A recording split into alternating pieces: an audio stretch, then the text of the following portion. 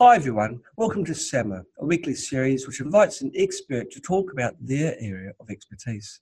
Today we are very lucky to have Dr. Lauren Tessier to talk about mould and mycotoxins. Lauren is a naturopathic physician. She combines naturopathic functional and integrative medicine to address the entire person. She is a Shoemaker certified physician specializing in the treatment of chronic inflammatory response syndrome, also known as CIRS, which results from exposure to water-damaged buildings. Her practice is dedicated to helping those suffering with mold, biotoxin, and mycotoxins associated illnesses resulting from water-damaged buildings. So welcome to our show, Lauren. It's fantastic to have you with us. Thank you for having me, John, and hello, everyone. Okay, well, I'm going to go right to the heart of it, Lauren, and ask you, why did you decide to specialize in molds? Why did you gravitate towards molds? That's a great question. So, first of all, it's quite ubiquitous. It's everywhere, and it's something that's a very important impact on health that goes overseen. The kind of additive portion to it is after I, got out of school, fresh-faced, ended up in a small town, Vermont, where, You're still fresh. Thank you. Where there was quite a few people who were sick, coming in with horrible brain fog and fatigue, and everything that I was trying from a naturopathic perspective really wasn't, making a really big change. So, when you finally ask someone about what's happening in your home, and we noticed that there was all this mold remediation that had come after a flood that we had in 2011. Yes. So, coming into a space where people are, profoundly impacted was another thing. And then I have a family history of a deeply loved one, an uncle of mine, who had passed from a pretty rare and severe autoimmune condition. Yes. And in being, a young adolescent and, helping my family kind of sort through his things and, get his home prepared while he was in the hospital, something that always stuck out was that he lived in a moldy space. And it was just something that never left my side and was always kind of there. And as the years marched on, Wegener's granulomatosis, which is what he had, is always kind of in the back of my head. And then as I learned more and more about mold, just the connection with the dysregulated immune system and the profound impacts that mold can have on the immune system and autoimmunity, it just, came together in my head. And it's just something that I believe there's a connection there of some sort. And I'm not saying it's a causation, but it's been my driving step forward, because I see so many people come into the practice with what I call a nondescript autoimmunity. Yes. And if I can help people resolve that and not have to go that path of autoimmunity out of control and lose a loved one, that is my goal. So there's like a threefold branch of why I do what I do. I'm picking that you're quite an empathetic sort of person. You've got a great deal of feeling for other people. I see the sign behind you: no frowning, hugs, smiles, and what's that word behind the smiley face? Warm, fuzzy feelings are allowed. And it's being hidden by the Mr. Happy smiley face. So that's beautiful. Well, you're actually living what that sign is saying, because you're wanting to give sort of health to people and help people. You're quite compassionate. Actually, it's very, very early in the SAM. We've already had our first question. It's from Susie Smith. Susie is a wonderful person. She lives in America, in Florida area sort of thing.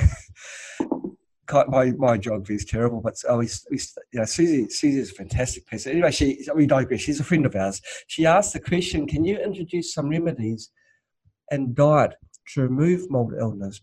Okay, your uncle unfortunately passed away, but with what you've learned since then, would you do something differently now to help him possibly overcome the illness?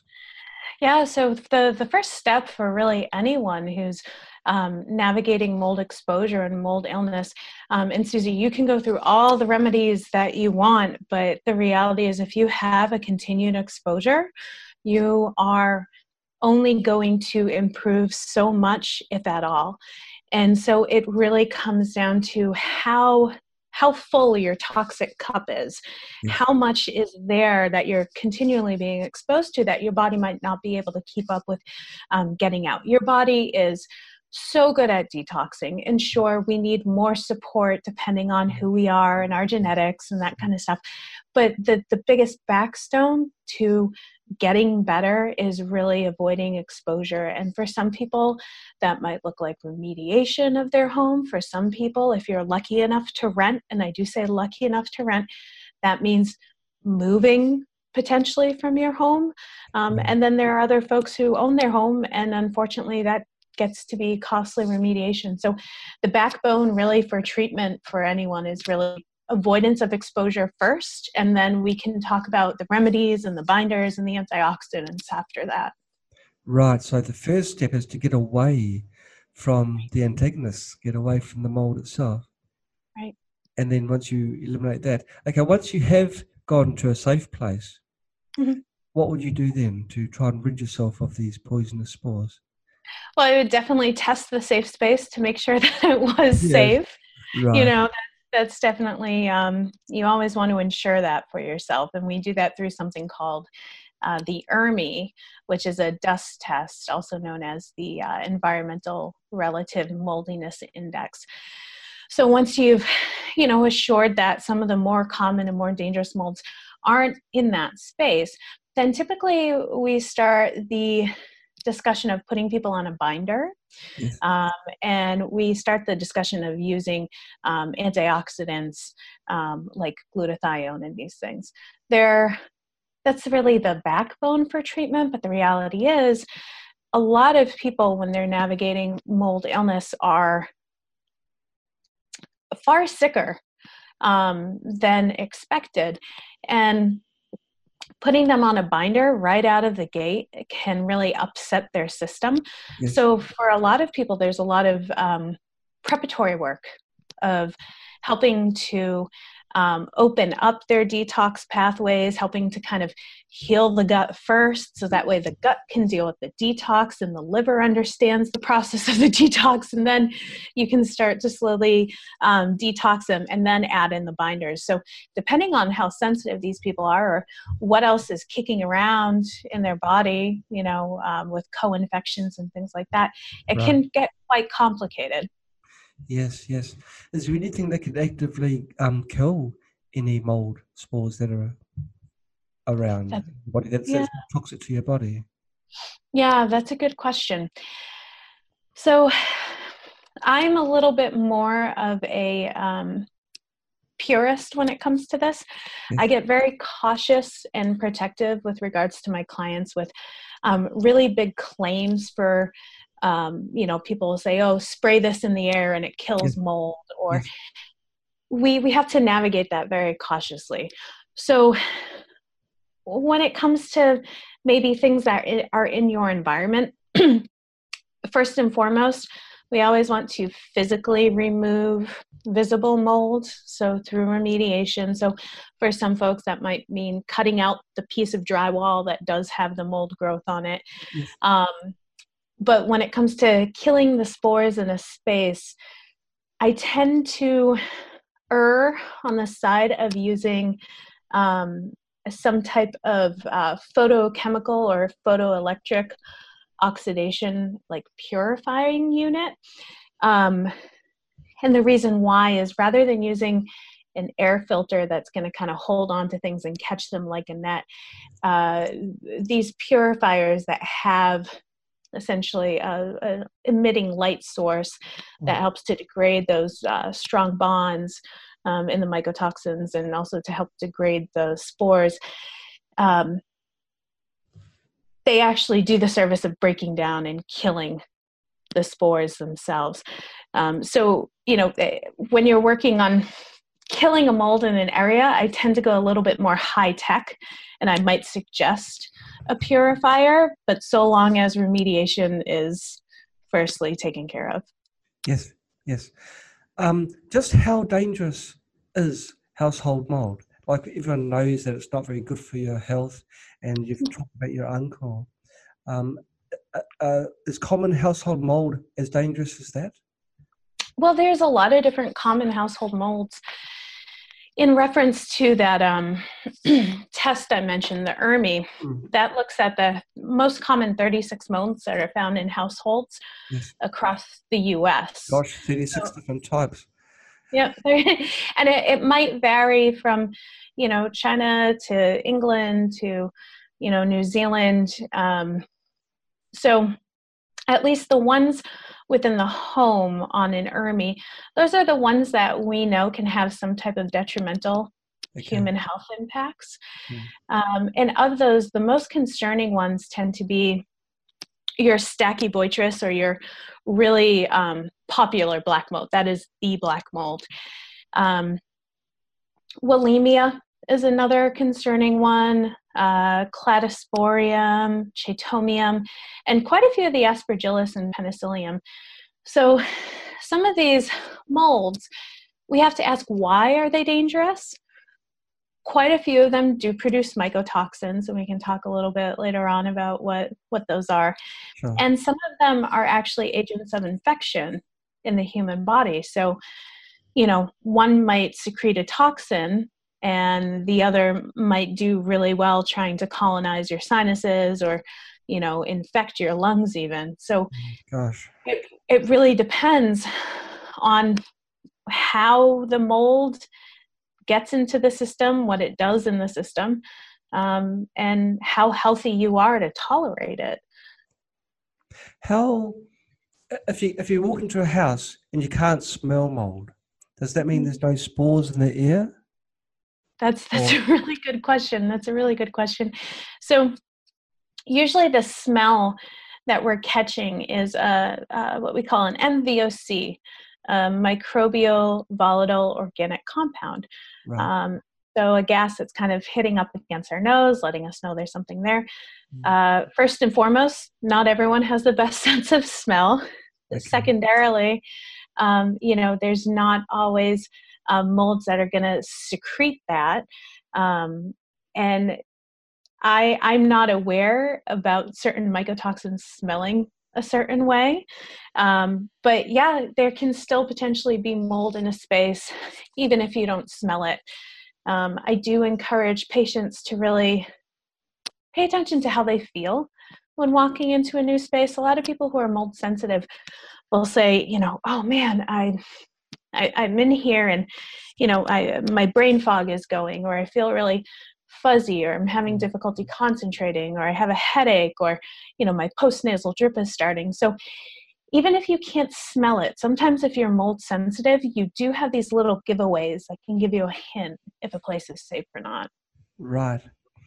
And sometimes the smell is very strong. I've been walking through a neighborhood and smelled it it's everywhere, which brings me to this next question. If you are walking past a house which is quite severely moldy and you can smell it, if you can smell mold, is it a danger? Even if you're just walking on the sidewalk, do you have to hold your breath and just? I like being cautious with people. I think there's too many risks in life to be dogmatic and to over alarm people about inherent risks. We could say the same thing about walking past a gas station. And smelling. You don't rush past gas stations, then I take it. I certainly don't take my time, but that's just me then. Yeah. One of those things where everything in life has an inherent risk, and you really need to kind of be aware of kind of what you're willing to sacrifice and how stressed you're really going to make yourself about it. So maybe if you're walking by a home, sure, you pick up the pace, but if you're having to go into that home and dialogue with someone in there and sit there for a half an hour, then I think it's reasonable to really think, do I really want to go in here? Do I really want to expose myself? Right. We're live streaming on Facebook. Hi, Facebook. And many people that are watching will be wondering, well, how will I know if I have a mold illness? If I've got mold in my environment? What are the signs in my body? You've already mentioned possibly a runny nose. Are there other signs that you can give us that will make people aware? So I encourage people to also think about the different ways that mold can affect our body. Yes. And based on that, we can understand what our symptoms might be. Okay. So kind of as a visual, or not as a visual, we have a thought of allergies, true allergies, which we say are IgE mediated. So it's a certain type of antibody in the immune system, a subclass E that kind of controls all of these allergies. That's a true allergy, and that's going to look like asthma, sneezing, dry eyes, kind of sinus pain. And then we have mycotoxicoses. So myco, mold, toxicoses, the process of becoming toxic. We have a toxic impact, which I find looks more kind of neurological, sometimes has some, unfortunately, more severe consequences to it. Then we have what we call chronic inflammatory response syndrome, which is kind of the inflammation fallout after a mold exposure.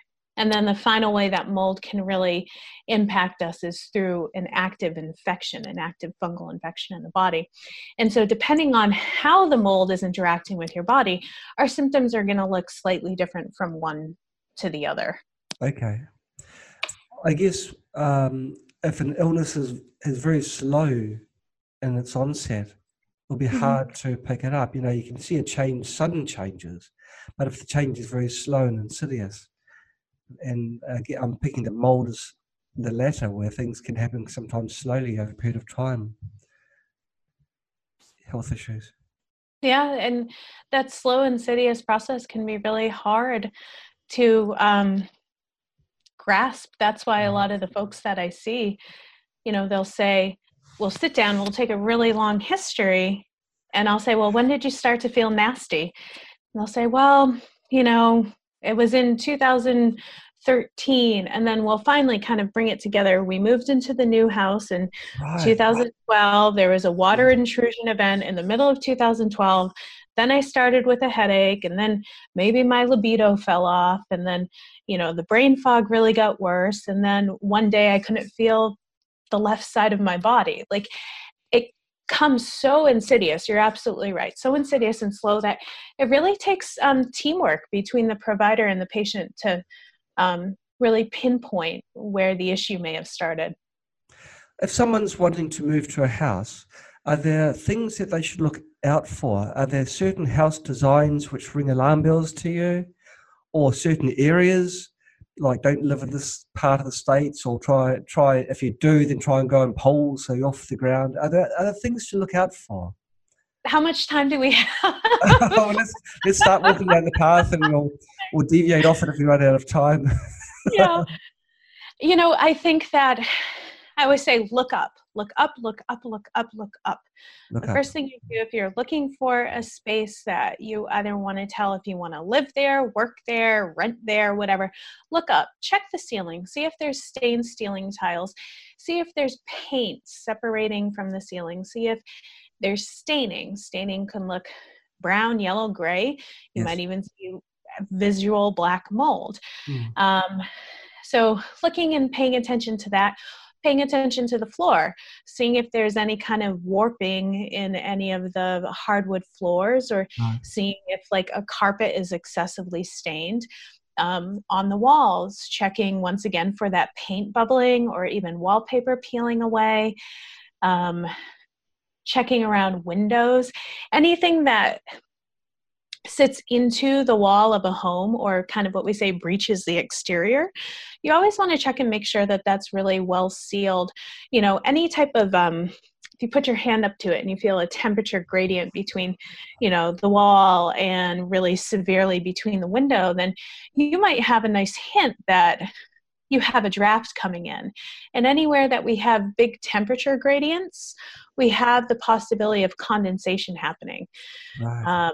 Yeah, so those are kind of the big ones for like in living spaces. When you're peeking in bathrooms and kitchens, always check under the cupboards, always look at the piping, see what's there, see if the toilet tank is really sweating. Because sometimes, what was that? You mean the outside of that tank? Right, the outside of the tank. Sometimes, at least where I am in New England, we have a lot of wells that, they're dug wells that bring up water rather than being on like a main municipal system. Okay. And that water comes in really, really cold. And oftentimes in an older home, you don't heat the toilet water. And so you'll see essentially toilet tanks that sweat, and then they trap between the wall behind the toilet or sweat down into the floor. So I've seen some toilets be some big issues, as are vents in a bathroom. You always want to make sure that those vent properly to the exterior of the house. Yes. Let's see. The basements are always something to think of. Yes. Ideally, if someone is looking at a space and it's a crawl space, before you sign anything, before you agree to live there, you want to make sure that you can peek in that crawl space and see if it's well maintained. Crawl spaces in general should be really well sealed off with a nice heavy, I believe it's 6 mil plastic. It might be higher than that. I can't recall the number at this point. Because crawl spaces are just absolutely notorious for having their own little special ecosystem, collecting condensation, collecting standing water, not breathing. And then if we run our house ventilation through there, through a colder area, it's possible that we get condensation in our heating ducts and our venting. So if I had my way for people who are looking for a safer space, I would actually have them avoid crawl spaces. I would have them either lean more towards a full basement where they can really get in there and inspect and make sure it's well sealed, or run a dehumidifier, or run some type of active ventilation there, or opt for a slab, which is a slab foundation where it's just, poured concrete that the house is built on. But even sorry, I was just going to say that even the slabs have got problems, haven't they? Because the concrete draws in the moisture from the ground. If you haven't sealed it off with some tar paper or some other. Right. And I think that's the other thing is no house is going to be perfect. Okay. There'll be some that are pretty darn close, and others that are much, much further away from perfect than, you'd like to believe. Roofing is another big one. If you have a nice pitched roof that just has, one angle and 2 angles, that's great.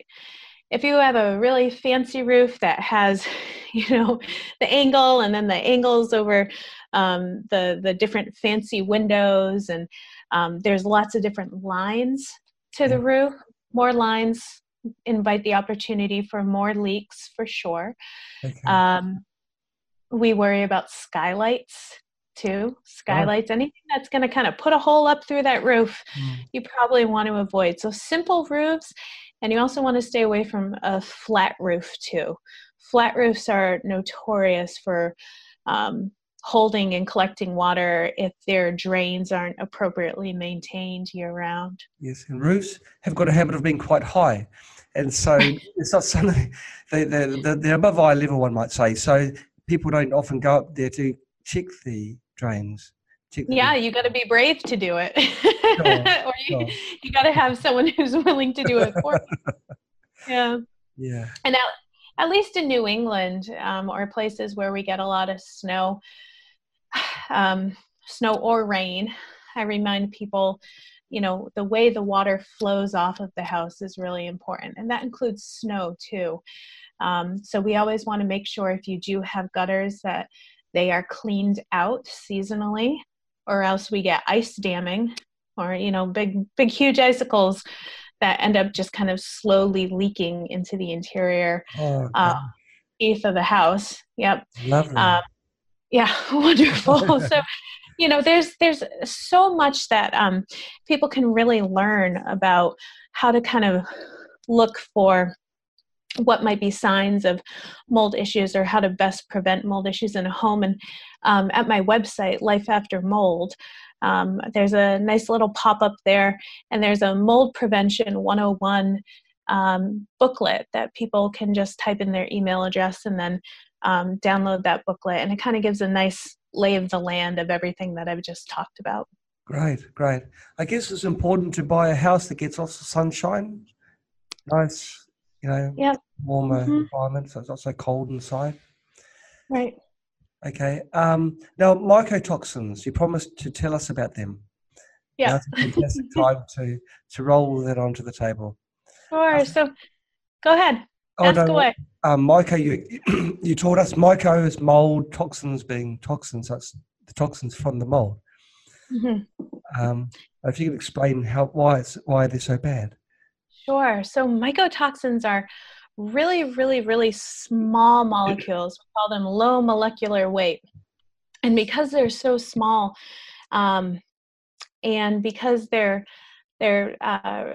mostly nonpolar, or what we say, they're in a ring structure, if there's any chemistry nerds out there, they pass really easily through fat-soluble structures. And the outside of our cells have our fatty membrane, right? Yes. Our nervous system and our nerves have that fatty membrane, our myelin sheath. So we find that mycotoxins have this phenomenal means by which to move in and out through the different compartments of the body. And because they're so small, they really like getting in there and hanging in there for a while. Mycotoxins in general, they are thought to be the immune system of molds. We're still not quite sure, microbiology speaking, why they're made. Supposedly they're not necessary for growth, but we do know that they act as a certain defense for molds. And in particular, we think that they might be something called a virulence factor, where they kind of allow themselves to secrete this toxin and kind of kill off any of the competing cells around them, including other molds, bacterias. And in doing so, they get to settle into this nice little niche where they're not being competed against. So we actually think that mycotoxins might act as a virulence factor for Aspergillus infections, maybe in the lungs or things like that. Still kind of a new developing working theory, but that's one of the things that we think they're there for. And our understanding of what mycotoxins do actually go back to the discovery of penicillin with Alexander Fleming. How he, we all know the story where he went in, he plated his bacterial plates for the weekend, left them on his bench with the window open, and in blew some mold spores. And then he comes back on Monday and he sees that where some of the mold that was inoculated from the outside landed on the plate, there is a ring of no bacterial growth there. And that stuff that was secreted from the molds, actually, we identified now and we use widely on a day-to-day basis as penicillin. So with that being said, there's all of these different uses for mycotoxins, and we think of them as something dangerous and problematic to the system. But we do also need to understand that every sword has two edges, and we've made some wonderful medicines out of mycotoxins. We've made some, questionable medicines out of mycotoxins, like our statin drugs, our cholesterol drugs are mycotoxin based. Oh, But that's yeah, I never knew that. yeah, and there's a huge list of drugs that we source these things from. But in general, with mycotoxins, I think that on record, there's about 20,000 to 300,000 in theory, and that's a really big, wide amount that could be in existence. And then I think since 1983, about 3,200 had been identified. And then when we start to talk about human health and what walks into my office, or maybe some of your listeners, what concerns they have about mycotoxins, those health-oriented mycotoxins really start to distill down to maybe like 10 to 15 that are most commonly known. So we have this huge amount that might actually exist, but then we only have this working small number that we really pay mind to. Right. Well, you've described a little bit earlier the tests you can do for detecting mold. Are there tests you can use? It's a huge glass, by the way. You're expecting a long talk, weren't you? Is there a test you can do for mycotoxins in the body? Yes. And it also depends on what you're looking for. So in the US, there are two major tests, although I do believe that there's maybe one or two more in development for looking in the body. One in particular uses something called an ELISA method, which is where we take antibodies produced by the immune system, and we use them, depending on what mycotoxins they attach to identify the presence of mycotoxins in a tissue or in a urine sample. The other form of testing for mycotoxins that exists is something called liquid chromatography, where it's a long, involved process. I won't bore you. Long word as well. It just rolls off the tongue, doesn't it? And what that process is a little bit more specific, which I think some people really like and really value. Right. But it's like looking for a puzzle piece. If your puzzle piece is maybe a little different or a little changed because of the way it's been processed by the body, and now that it's excreted into the urine, I don't like using those liquid chromatography tests as much, because I find that it might miss certain mycotoxins that might have been changed by our detoxification processes, whereas the immune system one, the one that uses the antibodies, the ELISA method, there's a little bit more of kind of a forgiving means by which to identify. So because certain families of mycotoxins can look a certain way, but they might have one little difference structurally on them, they're still being identified by these antibodies. So I tend to really like the ELISA method. Different physicians might like the chromatography method. Some doctors even say draw them both. You know, I think that finding a positivity on either one of these tests at least lets you know that there's an issue and it needs to be addressed. So, you know, no matter the way that you want to order them, it's really up to you or your provider. Okay. Now, I want to talk about two common remedies, if you like, for molds. It's circulating around the internet. One of them is ozone treatment, basically shutting off all your windows, doors, keeping all your plants, cats, humanoids, everybody out. And you run this very powerful machine that fills the house with ozone. Yep. Now, how good is it in your opinion? Will it work? Will it make the house mold free? What I'm sort of seeding. Yeah. So, you know, ozone. So we have mold and then we have mycotoxins. Okay. Mold is our living cell that's secreting the mycotoxins, and mycotoxins are, that physical chemical. Right. Ozone is really great because it has the ability to go in and break up bonds. And living things have bonds in their chemical structures, at a very minute level. And then our mycotoxins have some pretty strong bonds that ozone also has the ability to degrade. So is there the potential use of using ozone to treat mold? Absolutely. And to break down mycotoxins? Absolutely. We even know that we use ozone in some cases to break down VOCs, the volatile organic compounds. So there's a time and place for ozone for sure. But part of that remediation that I keep laying into, if you have a piece of drywall that is corroded and falling apart and is not structurally sound, and you lock up your doors and you blast ozone into the space, I still worry about what might be there, what might have not been completely cleared out. And then what I further worry about is, did you fix the leak in the roof that's been allowing that slow water intrusion? If you haven't, then you're just going to have to keep blowing ozone into your space over and over. The dangers of ozone is that, it's a respiratory irritant. And with that being said, I know a lot of your listeners use ozone therapy, and if it works for them, I am in absolute support of them. But I do know that for some people, you can go into respiratory distress with ozone. When you're using ozone as a remediation tool, it dissipates pretty quick.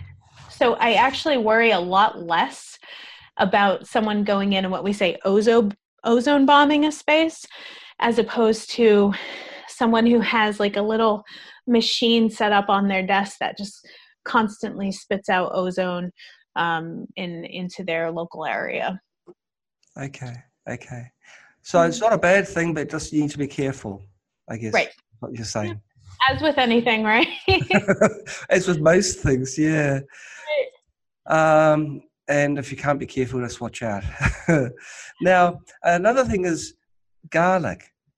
Now, you've already explained how mycotoxins aren't living, and the question was going to be, can garlic kill aflatoxin or mycotoxins in the food? Well, they can't be killed, but can it negate it? I don't have the research specifically for that. I am not aware of garlic negating mycotoxins, and it's always a long-winded answer with me, John. I'm sorry, and for your listeners, it's always a long-winded answer. Garlic is it offers sulfur. Yes. That's why it's so stinky, right?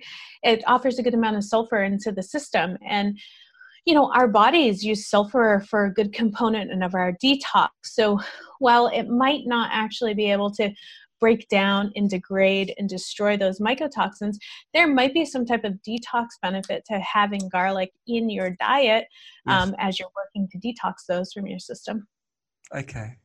So again, it's got to be good. But be careful. Yes, I suppose that if you've got a high burden of toxins in your body and you're doing anything to remove the toxins have got to go through the body's pathways, excretory pathways. So I guess you've got to take things slow, especially if you are compromised in other areas. And right. That aspect. Now you specialize in the treatment of chronic inflammatory response syndrome, CIRS. Can you explain to us in more detail, what is it and what are the common symptoms of that? Sure. So with CIRS or SIRS, let's say you have lots of, in New England, it's a horrible habit we have. We call them burn piles. And it's a curious thing where we'll take all of our yard waste.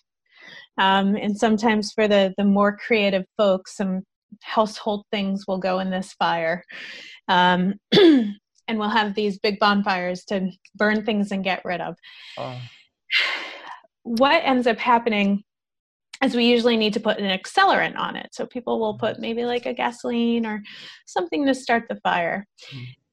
If you think about starting a fire in the system, and having an accelerant, it's not too far off from SIRS. So when I think of SIRS, I think of mycotoxins being the gasoline, the accelerant that really starts the fire and gets it kind of up and going. And we know that the accelerants can burn off pretty quick. So, you might start a fire and the gasoline burns off, but then the fire keeps going. So for SIRS, I like to equate it to that, where, that the initial trigger, that thing that kind of got everything started, could be burnt off. And the result, that fire, that inflammation that keeps going in the body, that's literally the chronic inflammatory response syndrome. So the perturbing thing doesn't have to be there any longer. And so when we think of what really entails chronic inflammatory response syndromes, the inflammation is really the key, the out of control inflammation. And inflammation is something that our body needs. It's how we fight infections. It's how we signal that our body's in distress. We need these things. We've evolved with these things, but at some point they should turn off. They should power down. We should go back to a status quo. But for these folks, their fire just keeps burning, and it can manifest in quite a few different ways. And the problem is it can look like so many other things out there. It can look like so many other things.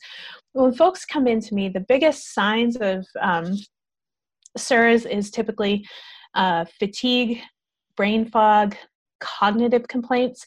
And so some of these cognitive complaints is trouble learning new things, trouble recalling things, difficulty with word finding, like, oh, can you hand me the thing over there? Or you can't remember some of these words. And then it goes into some of the more neurological concerns of like tingling, shooting, stabbing pains. And then we go into GI stuff with maybe even diarrhea and constipation. And then, of course, we get the respiratory stuff of, congestion, cough. And when you sit down with someone who has SIRS and you actually go through the things in their body that are their biggest complaints, they are just checking the boxes for every system in the body, for the GI system, for the nervous system, for the respiratory system, even for, some of the cardiac symptoms. In fact, some of these folks really suffer from POTS, or the postural orthostatic syndrome, where, depending on if they're lying flat or standing up, their blood pressure changes and their heart rate changes. So these folks will typically go into a doctor's office and they'll say, I have this, and their doctor is totally taken back. They're how could all of these things exist in your system? How could this all be happening at the same time? And the reality is, it's the inflammation that's just run amok throughout the entire body, so that it's multi-system, so lots of different systems in the body, and multi-symptom.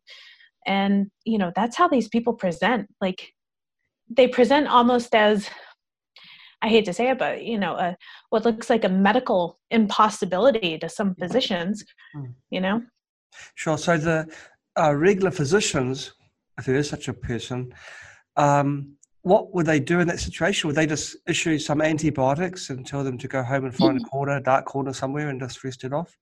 What do they have the understanding that you do?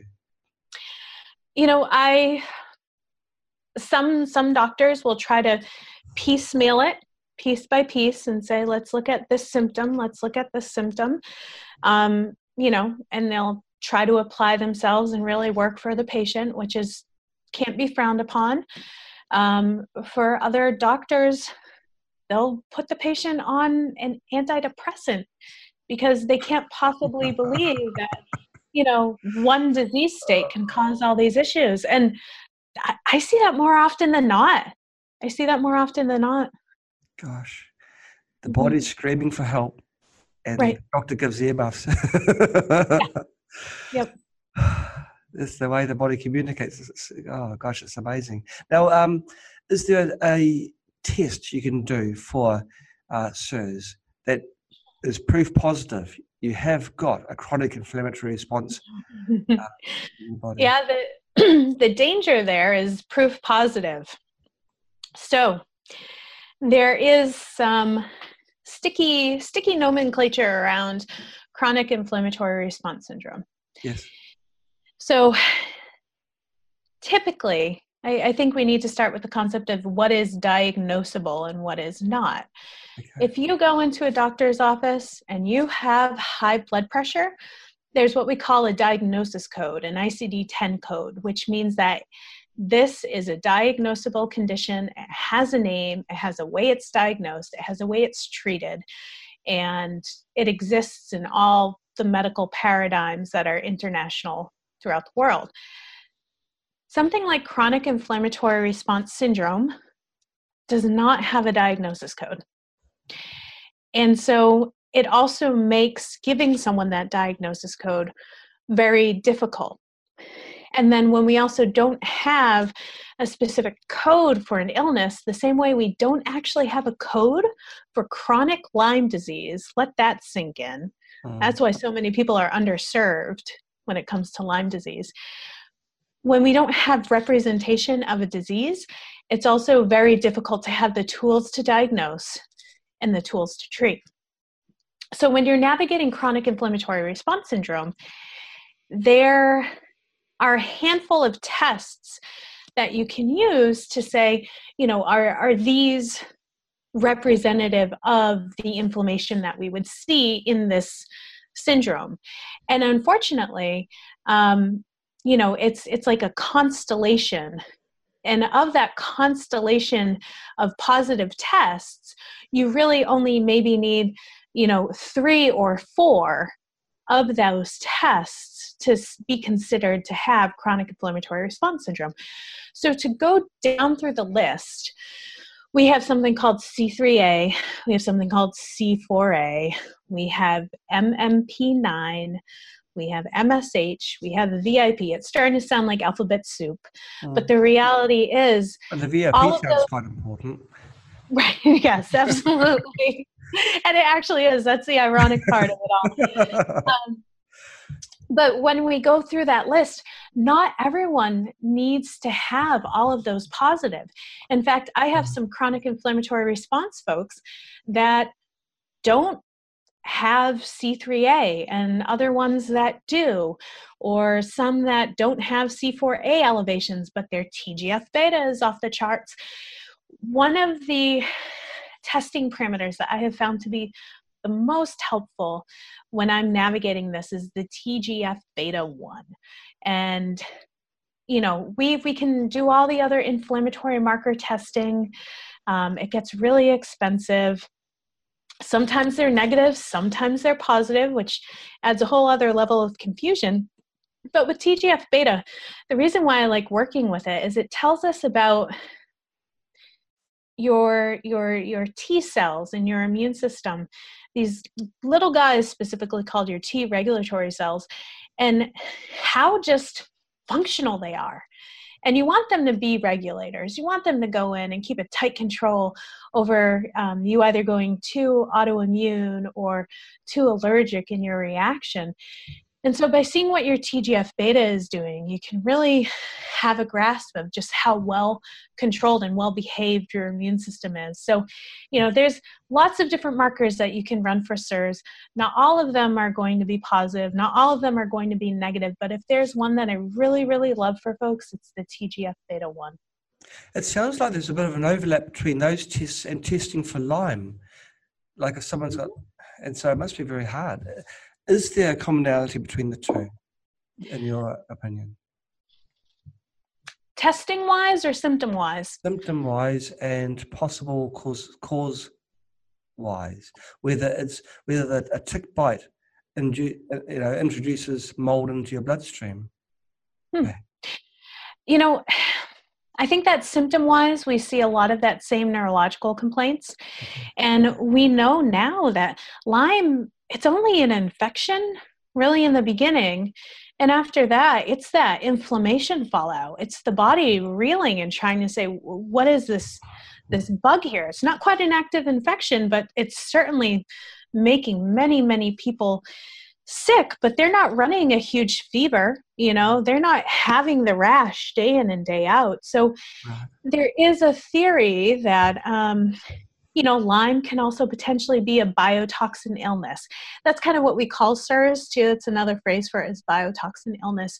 I have yet to be aware if a tick bite can kind of introduce mold into someone's body. But, we certainly know that ticks and insects are vectors for viruses and bacteria and spirochetes. So I'm just not clear about that. Right. With the discussion today, one thing that really has struck me is, mold is common. Mold is prevalent everywhere. And B, it's astounding that there's no regular testing for the mycotoxins which the mold for just about every state in America. There'll be moldy houses, as an example. People who live in them almost certainly will become sick, and almost certainly over a period of time. They go to a doctor, and there's no regular testing procedure or method of testing. Go from this test to this test to this test, as you do with other illnesses. But it's so common. I find it hard to believe. So hard to believe. And there's always curiosity about what the motivation is behind there. I have concerns that if mold is recognized to be as far-reaching as I know it to be, as I believe it to be, I really think that we would just have an absolute pandemic on our hands. I think that we are aware of how dangerous mold is. The research with mold and mycotoxins really started in the 1940s in the agricultural industry and in the zoological, where we're the last. The reason why though is because there's money in agriculture. We need to keep our livestock safe and healthy, and we need to keep our food system profitable. So of course we're going to do everything within our power to do that. And so, unfortunately, the human race has come second to that. And yeah, I worry about just how far-reaching that mold illness really is.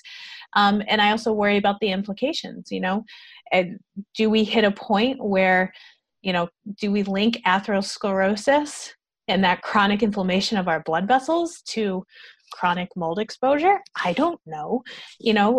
We think of chronic illness as coming from inflammation in general.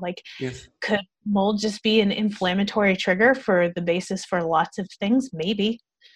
So I also get, kind of curious about why we don't want to pay attention to the inflammation that mold causes. As a doctor, you'd be well aware of the same drug for animals will be perhaps 1/10 the price of exactly the same drug for humans, but in a smaller dose, of course. So the animals have got it good, haven't they? They do.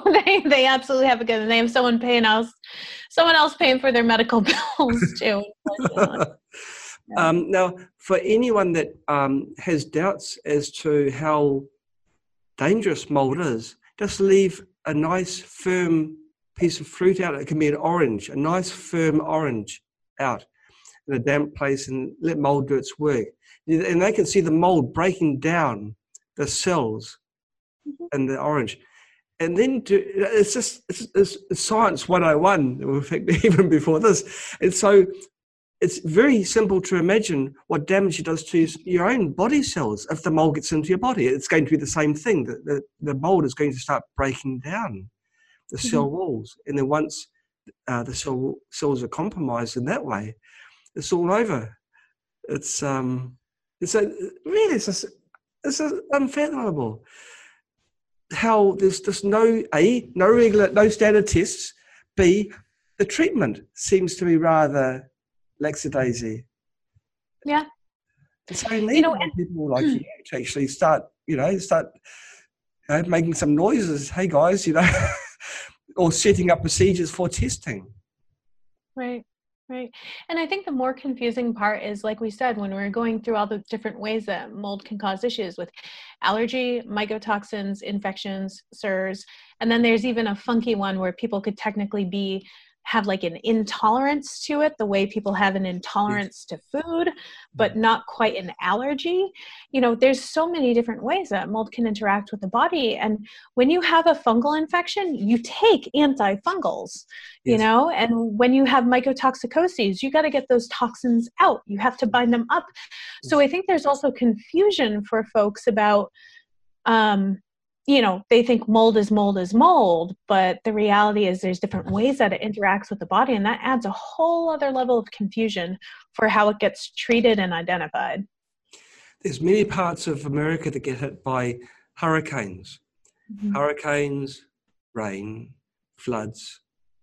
We hear about the water damage, but you never really hear about the mold, the lingering. Is mold an animal or is it a plant? Oh, that's another good question. I was then struggling what to continue on my rant there. I'm not sure that's... Yeah. So when we think about back to biology, we have our different kingdoms, where we have our animal kingdom, we have our plant kingdom, and then we have our fungi kingdom. So it's actually an entirely different kingdom of species. But you know, you're right. Our hurricanes come through, yes, and they cause lots of water damage, and then, you know, we don't really talk about the fallout. But you know, I have a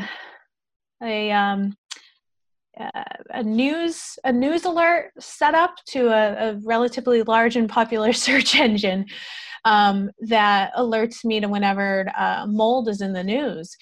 And, you know, you'll see these little things pop up where, you know, there's a doctor in North Carolina who's trying to alert people to the mold dangers months after they've happened with the recent flood.